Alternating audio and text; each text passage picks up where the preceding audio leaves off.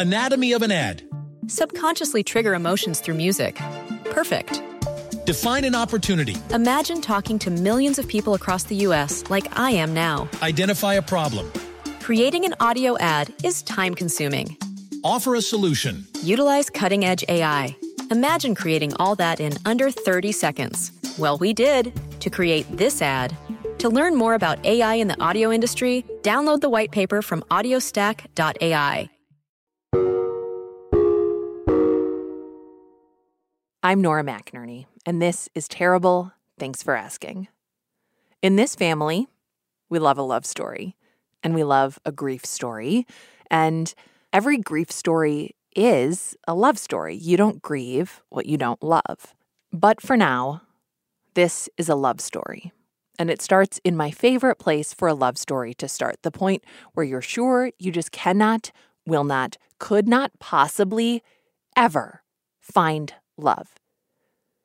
That's exactly where Oliver was his sophomore year of college. I know, his sophomore year of college? Really? That was when Oliver was sure he would never find love? Sounds a little dramatic, but at this point, Oliver has never dated, he has never kissed anyone, and the people he goes to college with are pairing up and maybe even mating for life. He goes to a conservative college filled with people who share his Mormon faith. It's absolutely not weird for him to feel like by now he should have found his big, true love. I saw two of my siblings meet their, my brother met his wife, my sister met her husband. I saw them get married. I saw my roommates, my college roommates, fall in love and or have crushes or whatever and go on dates. And my missionary companions from my Mormon mission, I was starting to get wedding invitations. I started going to weddings. And it sent me into like this, I guess what I would call depression. But, you go through these steps of, and so after the mission for quote unquote normal people, after the mission you get married, you have children, you have your corporate job, you pay for orthodontists and whatever, But those steps don't apply to Oliver. Oliver has completed 1 year of college and his mission trip, where he traveled to the Netherlands to spread the word of Mormonism. And on that mission, he had a realization. Not that he's gay, he's known that forever. I've always been very honest about my identity, or about, not to other people, but to myself. It's like, I know I like men. I know I'm attracted to men. And I always thought, well, if God is the Mormon God, this is going to be taken away from me, and I'm going to be okay. And it was on my mission when I sort of had this moment, like this light bulb going up, where I realized this is not going to go away.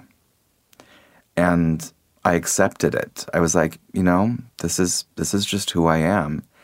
And so on my mission, I had this moment where I realized that of all the checklist steps that you go through as a Mormon, this is the end of it. I'm going to go home from my mission, and I'm not going to do anything else that other people do. And at the time, I didn't realize how obedient I would remain or whatever. And since I was still at BYU, I had to remain obedient because you have to abide by their code of conduct. Abiding by the code meant going back to BYU, finishing his degree, going to church, and it meant not dating men, not expressing that attraction. Oliver's family doesn't know that he's gay. They expect him to study law, to find a girl, to get married and settle down. But there's another path that is calling to him: the musical theater program. And when he gets back from his mission, he secretly auditions. And I got in, I got accepted, and it was a very big deal telling my parents about it, that I got accepted and this is what I want to do. So, but my parents are great people. They came around and they said, okay, well, do what you think you should be doing. So I studied musical theater, and Well, I hate to be stereotypical, but let's be honest. 90% of the guys in there were gay. The theater program is where Oliver comes alive. He's doing what he loves, even if he's far from being loved, far from having a love of his own. I remember the first time it was after an audition, and I needed a ride home. I didn't have a car at the time, and this guy from the audition gave me a ride home, and we had a nice little chat and whatever, and he was very sort of like this extrovert, super gay guy, like, oh my God, whatever.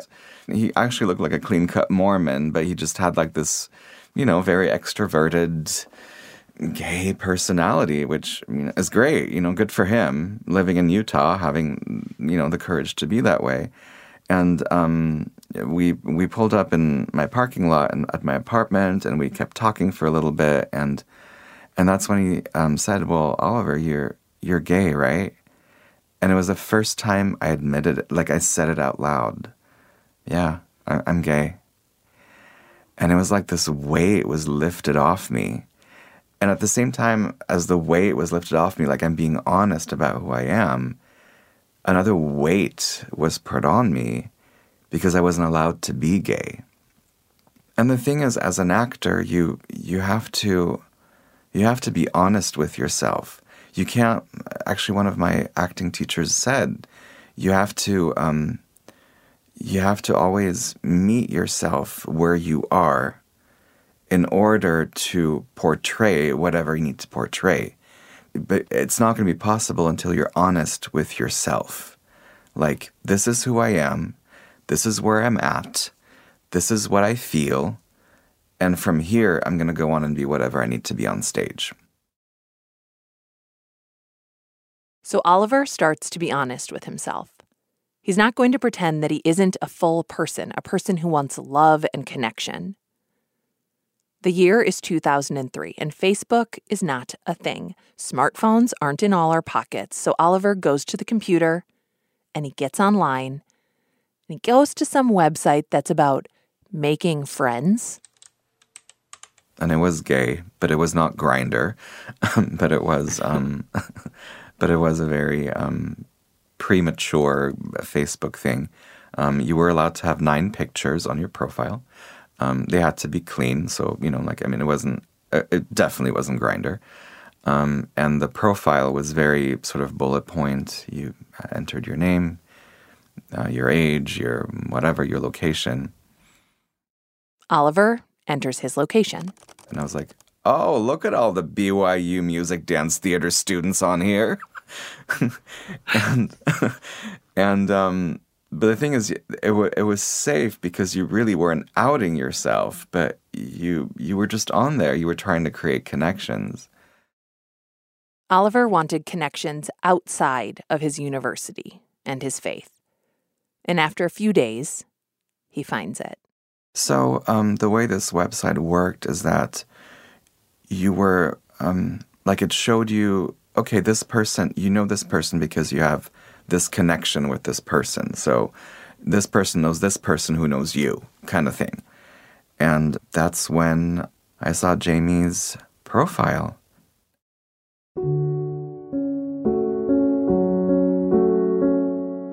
Jamie's beautiful.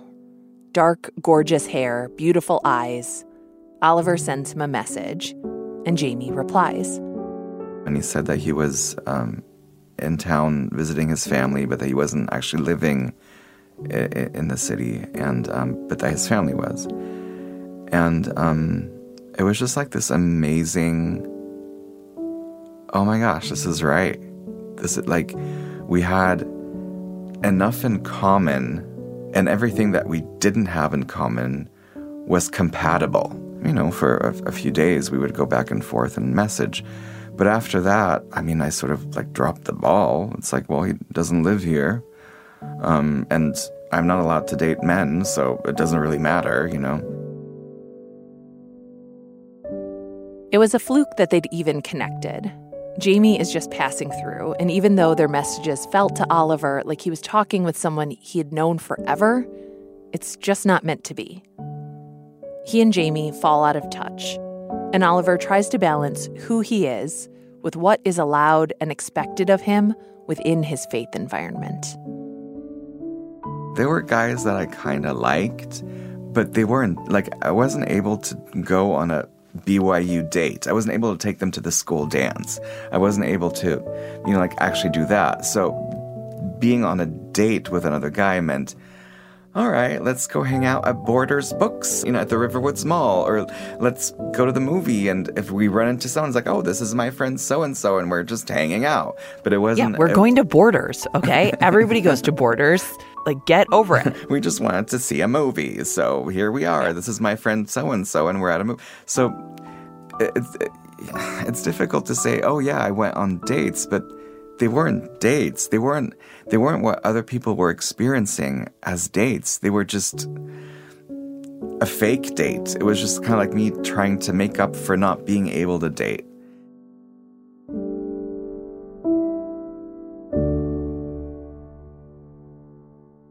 The school year ends, and that summer, Oliver heads to Europe to visit his parents, who live in Switzerland. I was at my boring office job, as a summer job. And I thought, well, I'm going to get back on that website and see, well, does it work here? Are there people around here? And so I logged on into my account and whatever. And the first thing that flashes up is that Jamie was nearby. Nearby, as in nearby Switzerland. What, I ask you, are the chances? Can this be real? And so I messaged him. I was like, what? Wait, I know you from Utah. I'm in Switzerland. What are you doing so close by? And he told me that he had taken a summer job teaching a youth camp, teaching English, and he liked to travel a lot, and he actually spoke several languages as well, which is a thing we had in common. And he was like, well, I'm close by. And by close by, it wasn't, within miles, but it was the next, a close by town in France, close to Geneva. And I thought, this is just crazy. Like, oh my gosh, like how weird that I meet you in Utah online, but now I'm across an ocean and you're here. It's bonkers, it's romantic, it is time to take this relationship to the next level. The two of them exchange phone numbers, and eventually, they connect.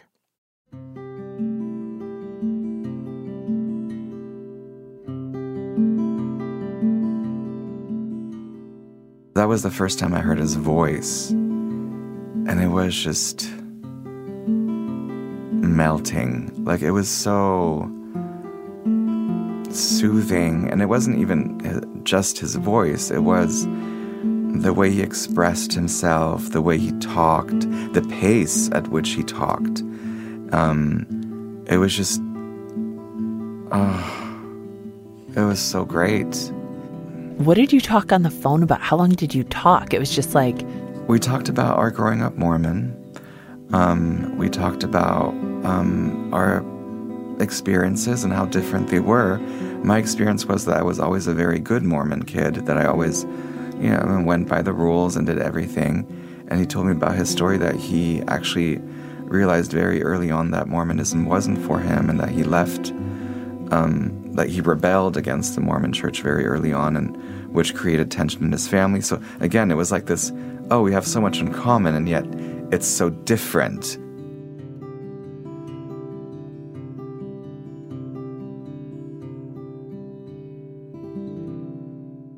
Jamie and Oliver spend hours on the phone, but they never meet up.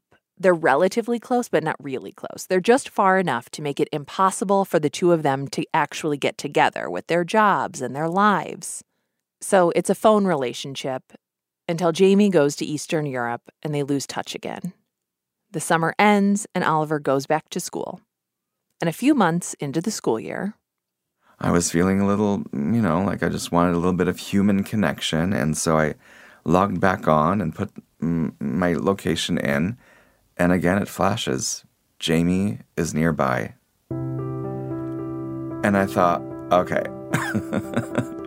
So I messaged him and I was like, this is just a little crazy right now.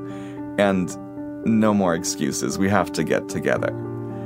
And so we arranged, and he said he was only in town for the rest of the week. He was visiting his family, so he wasn't here for very long. And I was just like, I don't care if I have to skip classes, if I have to, cancel everything, but we have to get together. This is just too crazy. And I remember it was a Wednesday, and I decided I could skip all my morning classes, which were jazz dance, modern dance, and ballet. You're like, catch me up later. Tell me what I missed. And I thought, well, as long as I make it to my voice lesson, which was very expensive, so I was like, I can't miss my voice lesson. As long as I don't miss my voice lesson, I will meet you wherever you want. Guys, it's happening.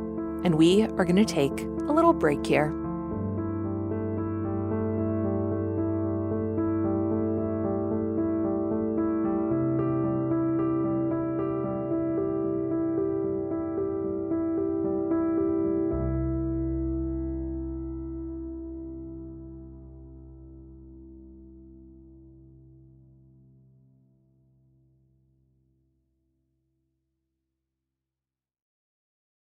Anatomy of an ad.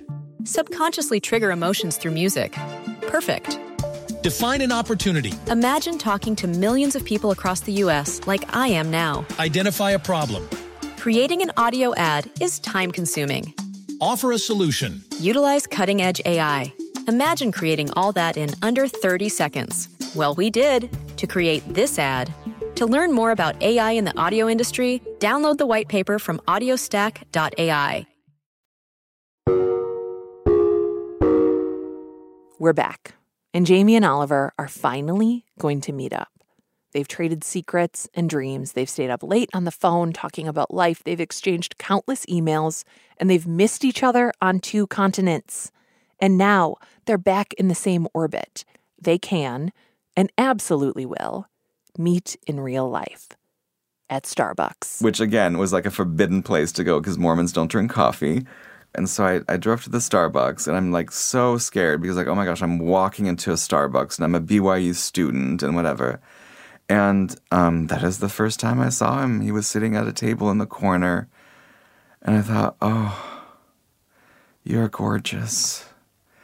And I was so intimidated, and I was so nervous. And this is like, you have to imagine, like, at this point, I'm a 12, 13-year-old teenager going through the emotions of dating for the first time.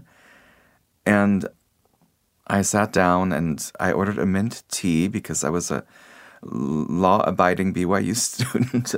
So I had my my herbal tea, and I sat there and I thought, well, I have plenty of time, whatever.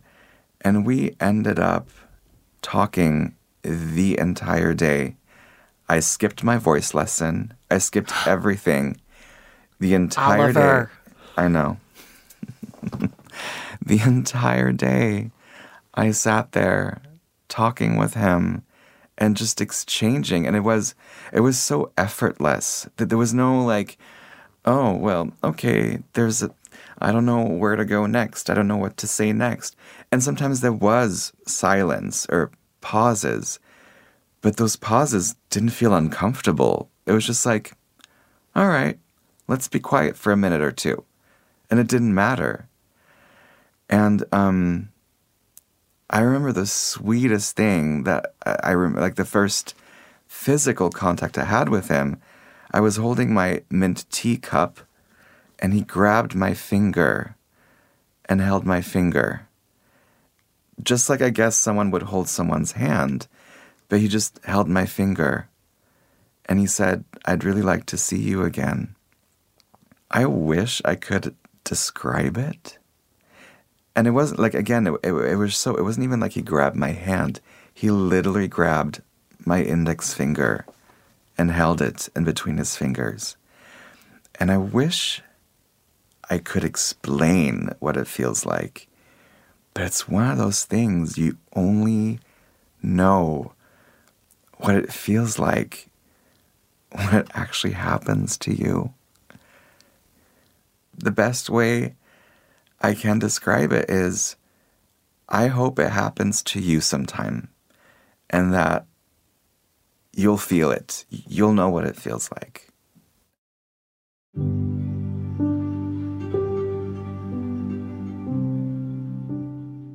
Oliver is an actor, and he has been cast in a show. He has rehearsal that night, but he and Jamie really, really, really want to see each other. He can't skip rehearsal. So if he and Jamie are going to have their first real date, Oliver's first real date, he's going to have Jamie pick him up right from rehearsal. I'll be wearing rehearsal clothes. Maybe I'll be sweaty. I don't know. I don't know what we're doing. But it just didn't matter. It was just, as much as now I would be like, oh my gosh, my hair needs to be perfect. What cologne am I wearing? What's the perfect outfit? Let me go shopping really quick for the perfect outfit. But that night, it was just so organic and normal that I didn't care. I didn't care because it just so much felt like it didn't matter. Like it was just going to be what it's going to be. And so we went and drove in the canyon, and we parked somewhere with a beautiful view, and he kissed me. And it was just perfect. And we kissed for 5 hours, I think. It was... we didn't kiss for 5 hours straight, but again, it was this thing with let's take a break and just hold each other, or let's just talk for, another half hour. And it was 5 o'clock in the morning when he drove me back to my apartment, and he parked on the curb, and we kissed for another 3 hours. And it was 8 o'clock in the morning, and I thought, oh shit, I have to go to class. So I went inside and showered and changed and got dressed and went to class. And I was so tired, but I just felt so happy. And I felt so happy because it was something that I'd never experienced before. But I felt so stupid because, this is what my roommates do all the time. They go on 2 dates every weekend. They do all that, but this is the first time that it happened for me.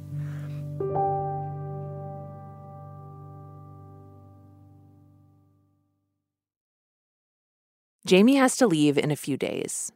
So the two of them take another hike, they make out on a mountaintop, and then it's time for Jamie to leave town. I thought, well, this is how it always goes. It's going to be over. I'm not going to see him again and whatever. And I hugged him and we held each other. And he said,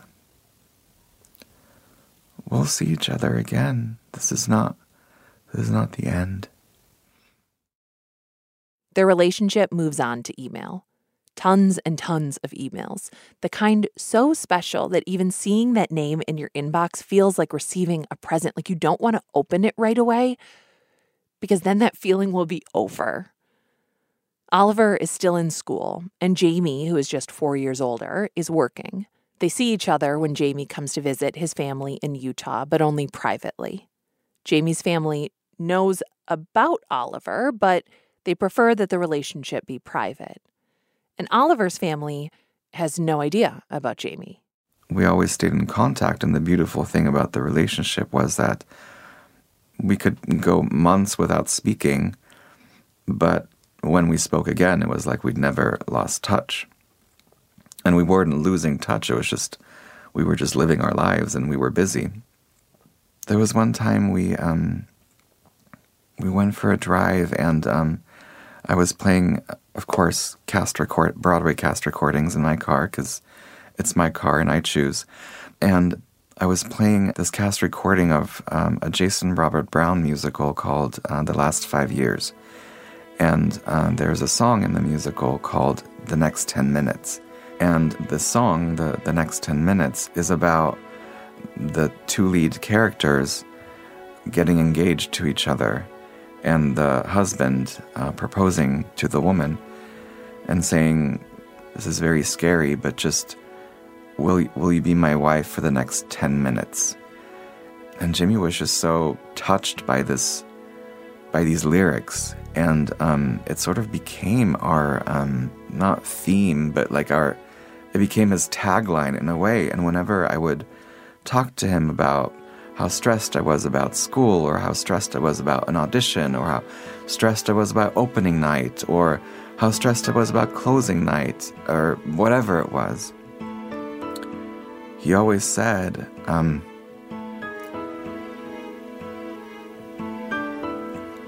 "You just have to get through the next 10 minutes.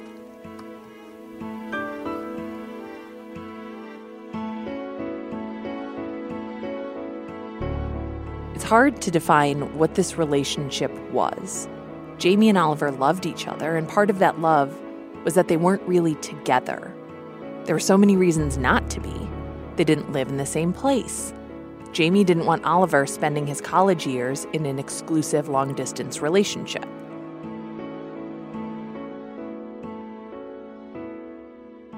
It's such a beautiful relationship. It's such an intense emotional relationship. How at all do you define it or not define it? And what is Jamie to you?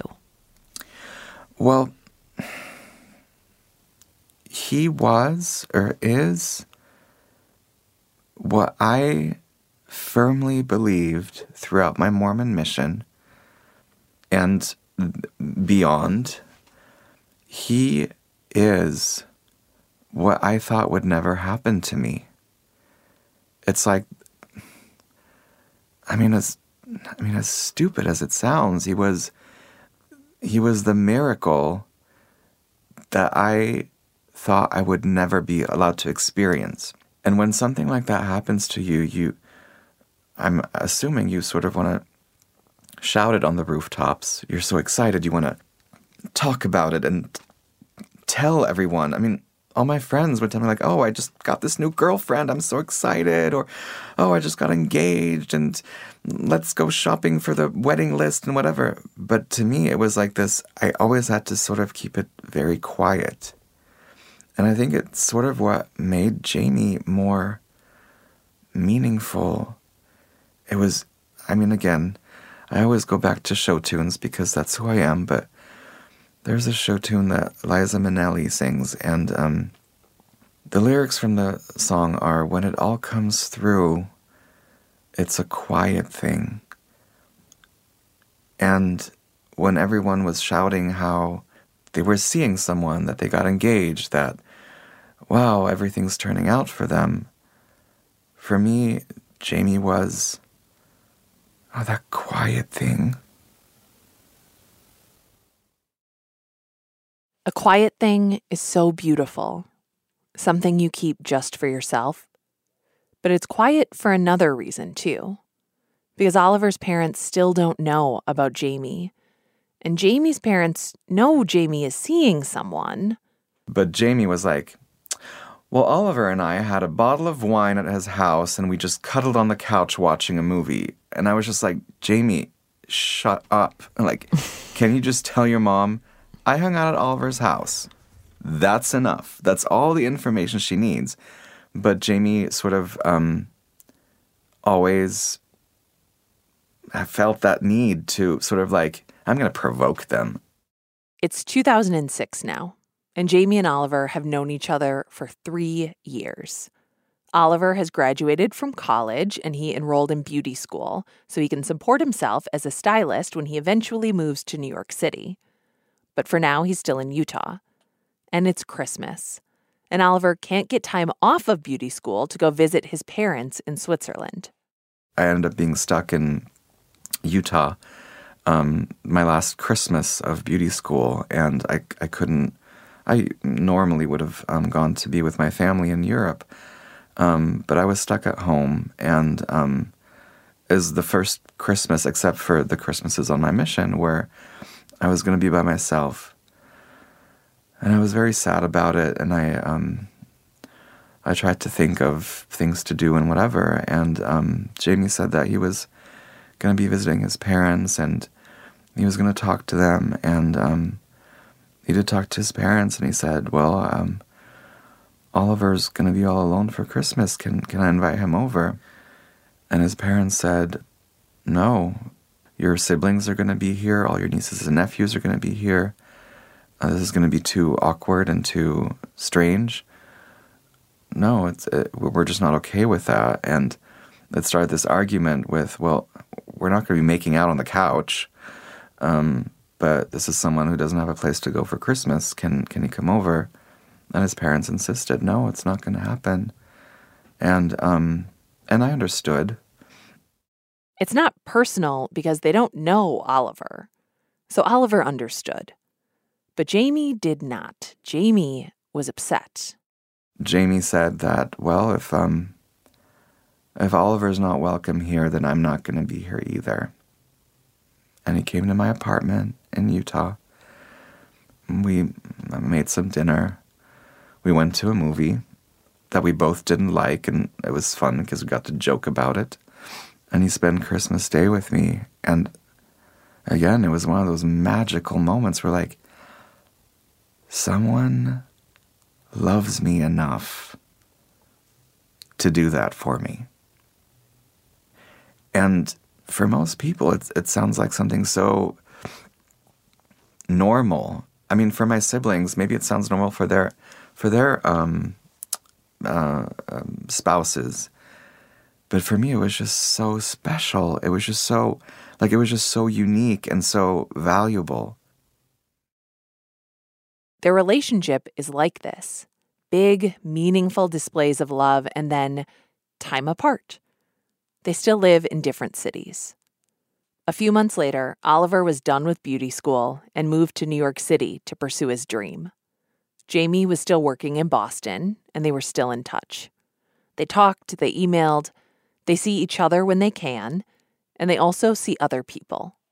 I mean, it was such a real relationship that I was able to tell him, like, oh, well, I met this guy and I went on a date with him, and I'd be able to tell him the details, or like, this is what we did and this is how it ended.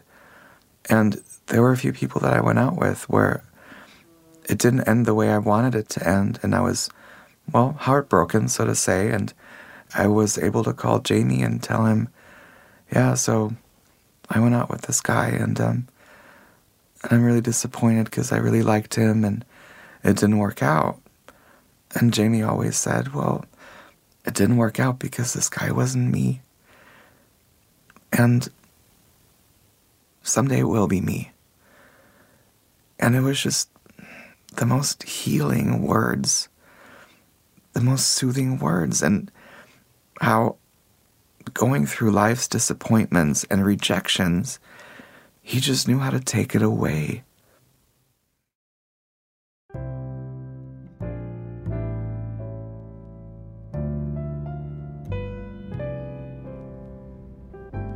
In December 2007, it's Christmas time again. Oliver is in New York. Jamie is in Boston for the holiday, but he tells Oliver that he's coming to New York City for New Year's and he wants to spend it with Oliver. He wants Oliver to come out with all of Jamie's friends and celebrate the new year. Oliver hates New Year's, but he loves Jamie. So he says, yes, I will go out on the most annoying night of the year for you.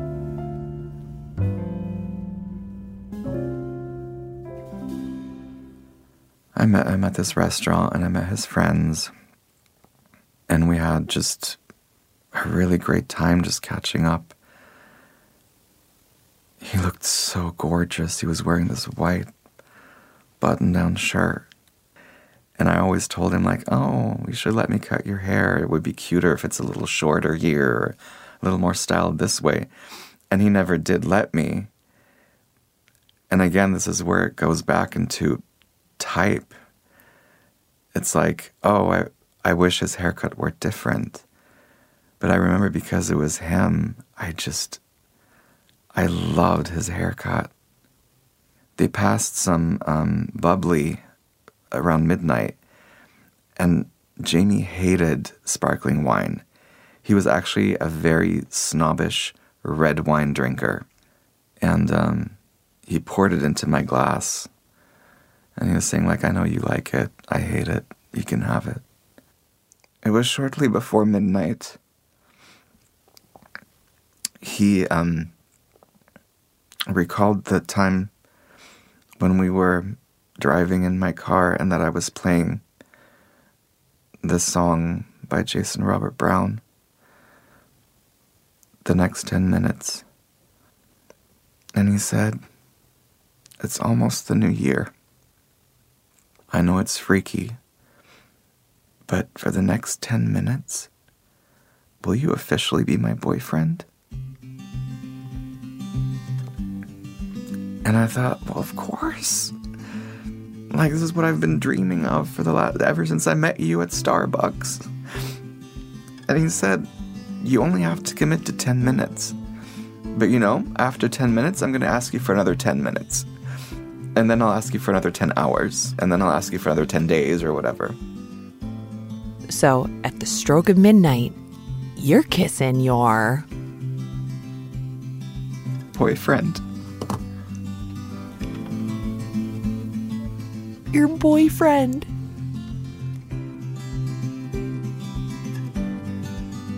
For the next 10 minutes, and the next 10 minutes, and the next, and the next, Jamie and Oliver are officially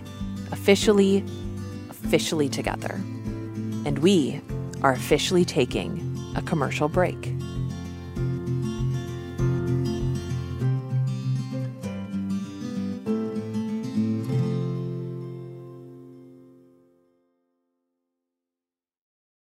Anatomy of an ad. Subconsciously trigger emotions through music. Perfect. Define an opportunity. Imagine talking to millions of people across the U.S. like I am now. Identify a problem. Creating an audio ad is time-consuming. Offer a solution. Utilize cutting-edge AI. Imagine creating all that in under 30 seconds. Well, we did to create this ad. To learn more about AI in the audio industry, download the white paper from audiostack.ai. And we're back. Jamie and Oliver are in love, and they're together. After 5 years, they're going to make this work. The next day, the 1st of 2008, Jamie and his friends are going out to a house on Long Island before Jamie flies out to Utah to see his family. Oliver can't get time off work, so he tells Jamie, go with your friends. I'll see you when you get back from Utah. He even books his trip up to Boston, the first trip where he'd officially see his official boyfriend. Jamie heads off to Long Island, and Oliver goes back to his apartment.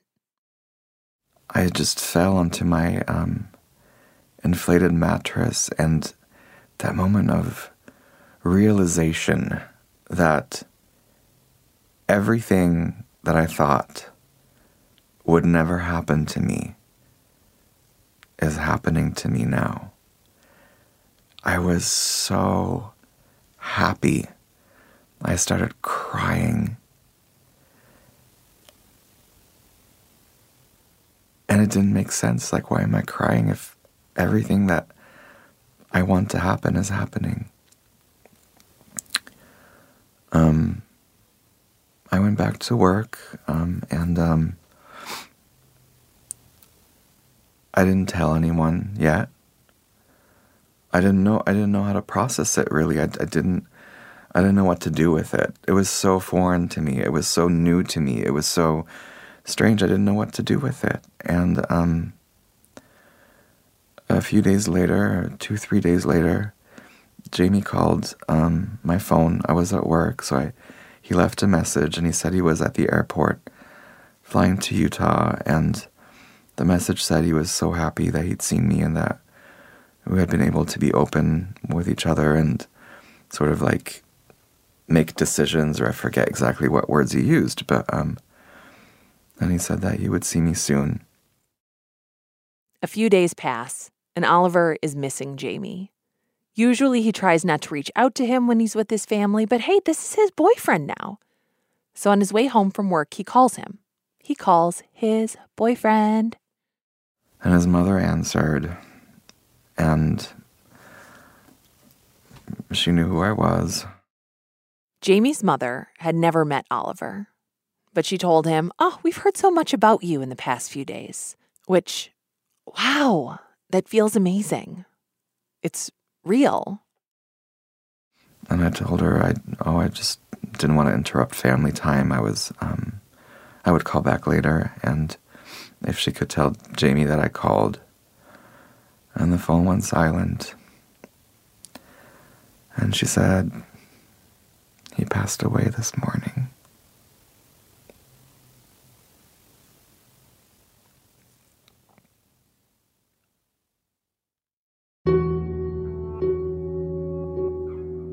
Jamie had suffered an epileptic seizure.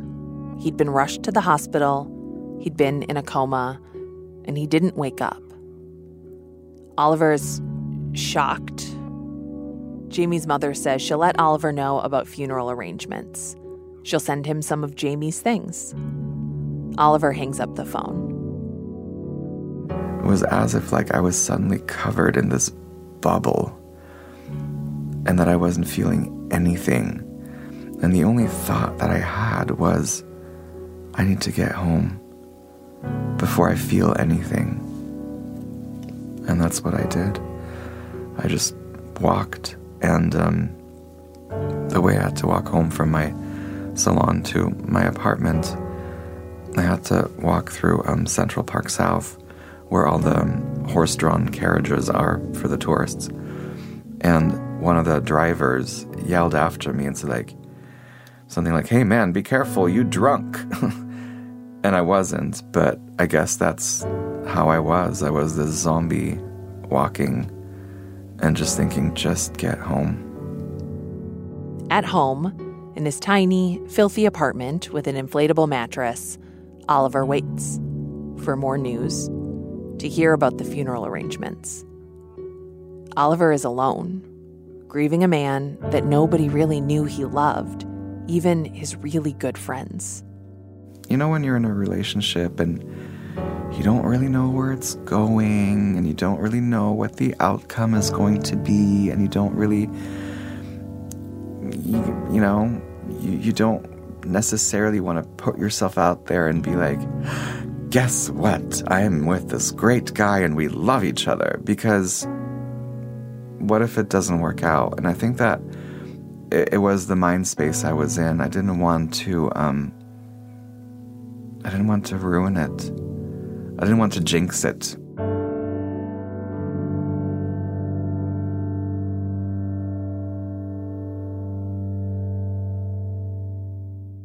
In any other circumstances, if Oliver had lost a boyfriend of many years, one who had met all of his friends, one he had a photo of on his station at work, if he'd lost a wife, a fiancé, the grief industrial complex would roar to life.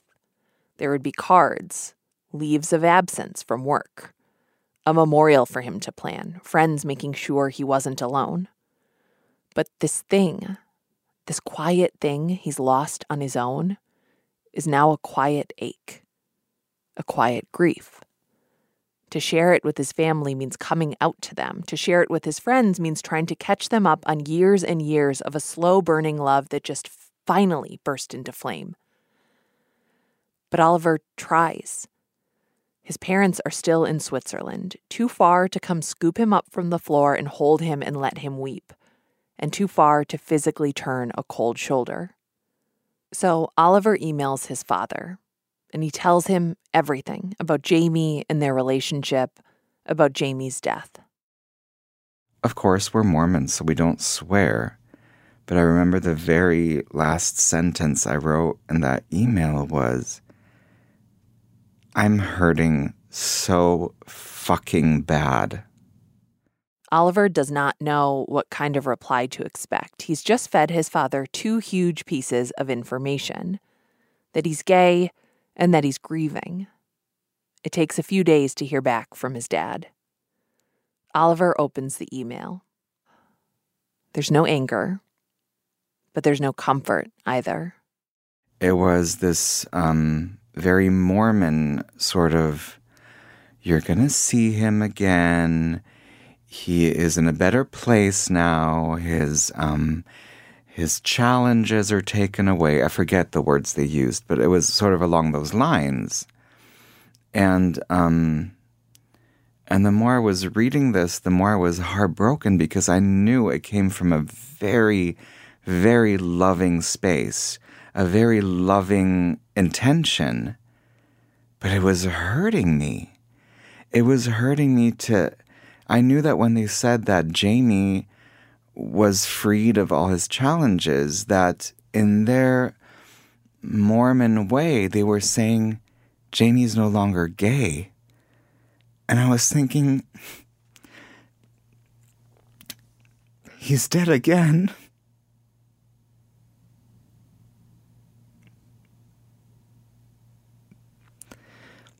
It's cute that you think I'm going to see him again, but he's not going to want me.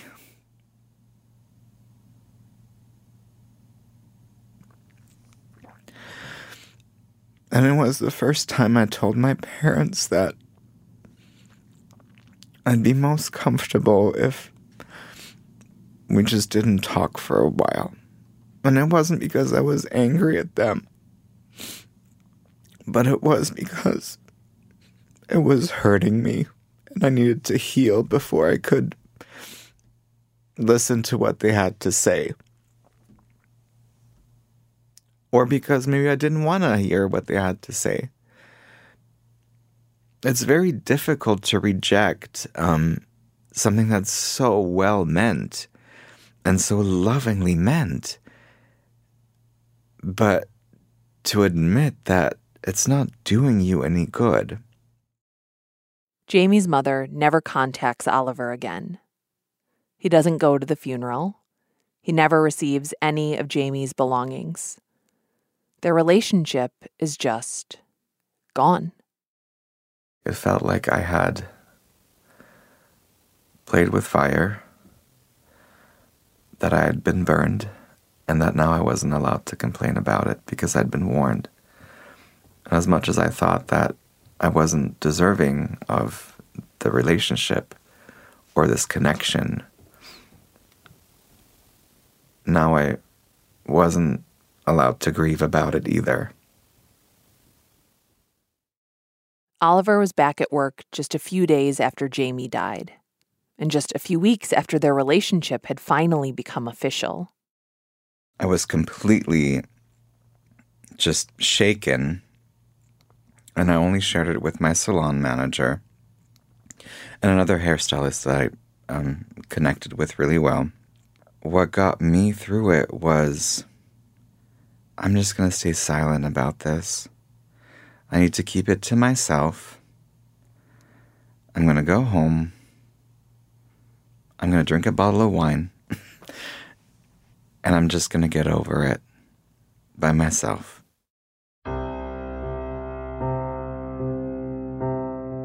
But he didn't get over it. That's not how it works. It's been 12 years, and talking about Jamie still makes Oliver smile. It still makes him cry. And I thought about their theme songs, how their relationship began with a request for Oliver to be Jamie's for the next 10 minutes, and 10 minutes more. And how grief is one of those things that feels as big as love, just as immeasurable and just as hard to explain. You can't outrun it, but you can live with it. 10 minutes at a time. That's the way through those intense early days. It's the way through the disappointment that the people you'd hoped would comfort you cannot, and the anger that you've been left out of remembering the person whose love has meant so much to you. Because 12 years later, the pain of losing Jamie is different, and so is the pain Oliver felt from Jamie's mom.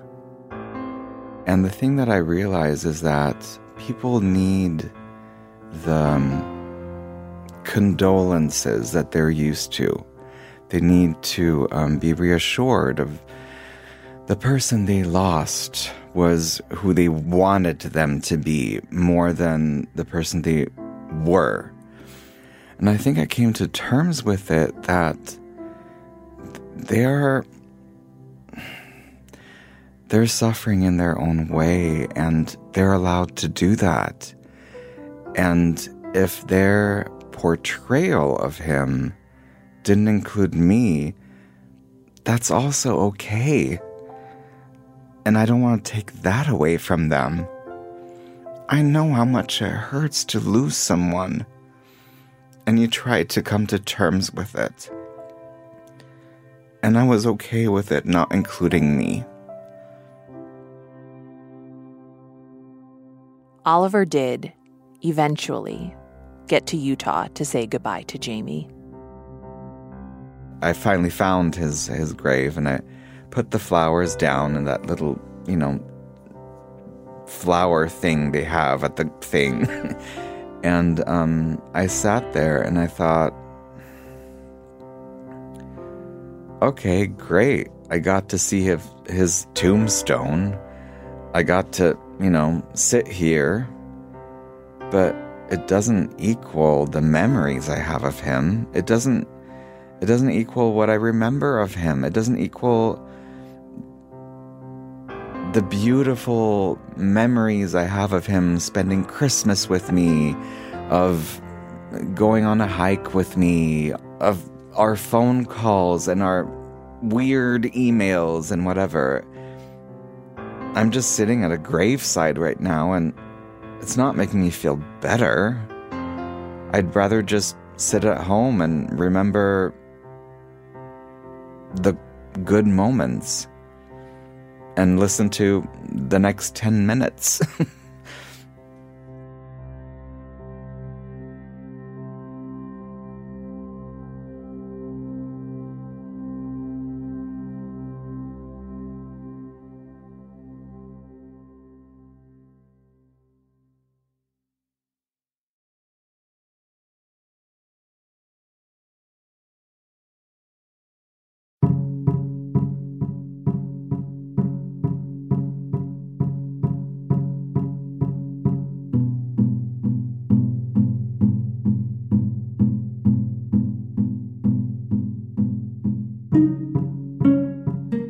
This is Nora McInerney, and this has been Terrible. Thanks for asking. Our producer is Marcel Malikibu. Production help from Jacob Maldonado Medina. Our project manager is Hannah Meacock-Ross. Jordan Turgeon is our digital producer. We got help on this episode from the wonderful Sasha Aslanian. We are so grateful to her. This episode was mixed by John Miller. Our theme music is by Joffrey Lamar Wilson. We are a production of American Public Media. Okay, bye, guys.